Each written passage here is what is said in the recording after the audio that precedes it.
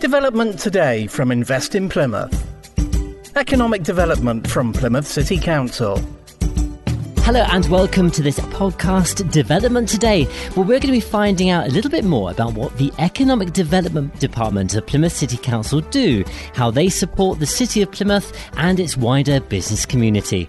We have Sarah Walters, who's the Senior Economic Development Officer. Thank you very much for coming into the studio. No problem. What does the Economic Development team do at Plymouth City Council? The Economic Development team is there to grow Plymouth's economy.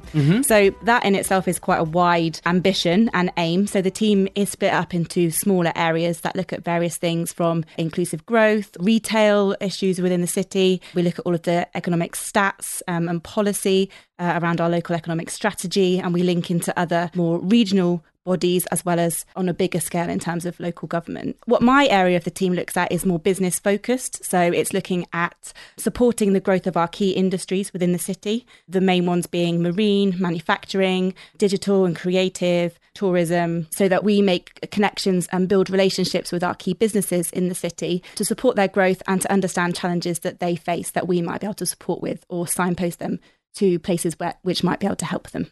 And do you work with a business of a particular size and type? We tend to work with businesses that are capable of growth.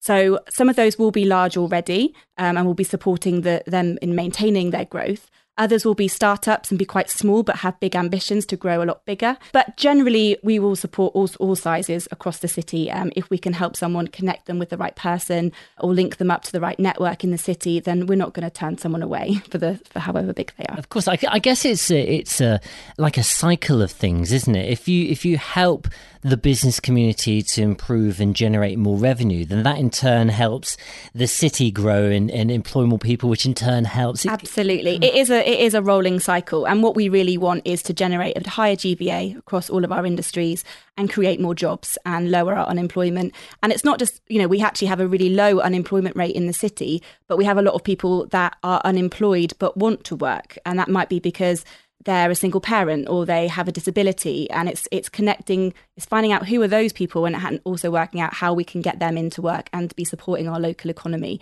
And that's a much bigger piece of work that we work with our skills and education teams across the council to start bridging those gaps. And that's a much wider piece of work that's looked on probably at a more senior level. Follow the team on Twitter @InvestPlymouth.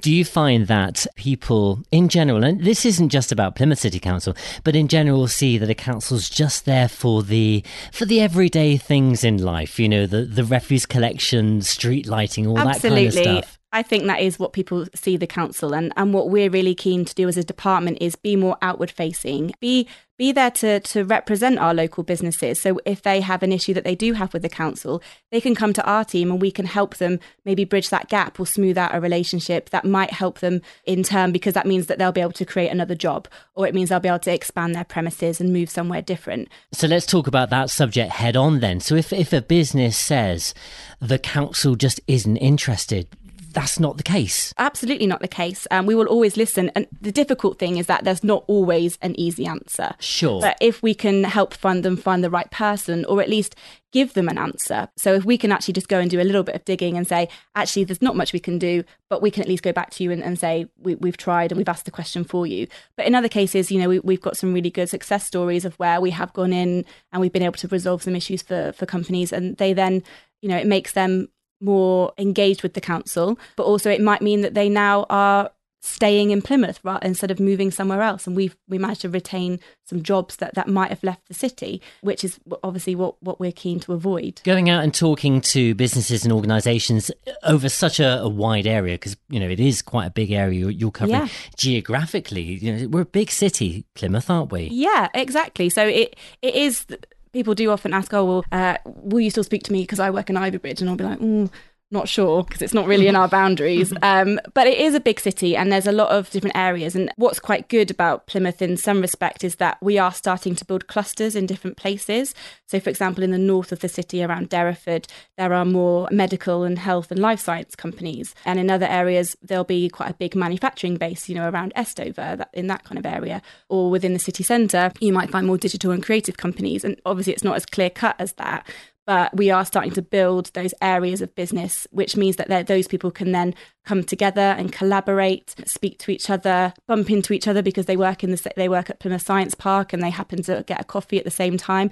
And that's really how businesses, make their connections. Oh, absolutely. That's how it happens all the time. That concept of, I think the term, you're going to think I've swallowed a dictionary now, but that concept of agglomeration, where businesses of a particular type focus in a certain area, if it enables communication like that and discussion like that, a problem shared is a problem halved at the end of the day, isn't it? Absolutely. And what we're trying to do is find out the expertise that we have across the city so that we can make those connections if people think, oh, actually, well, I'm doing this, but I'm struggling because I can't get any further. But actually, we can say, well, we'll connect you with this person. You might be able to help. And so our job is to be able to make those connections where we can, because I think signposting and the kind of introductions and referrals, it can often be so important in a company moving forward. You must be extremely well connected. I bet your My team is. Your team is.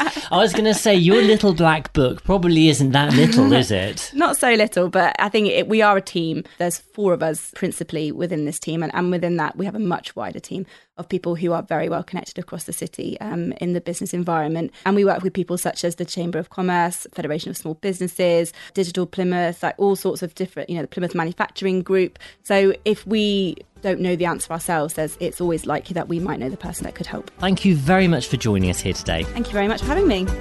Development today from Invest in Plymouth. Economic development from Plymouth City Council.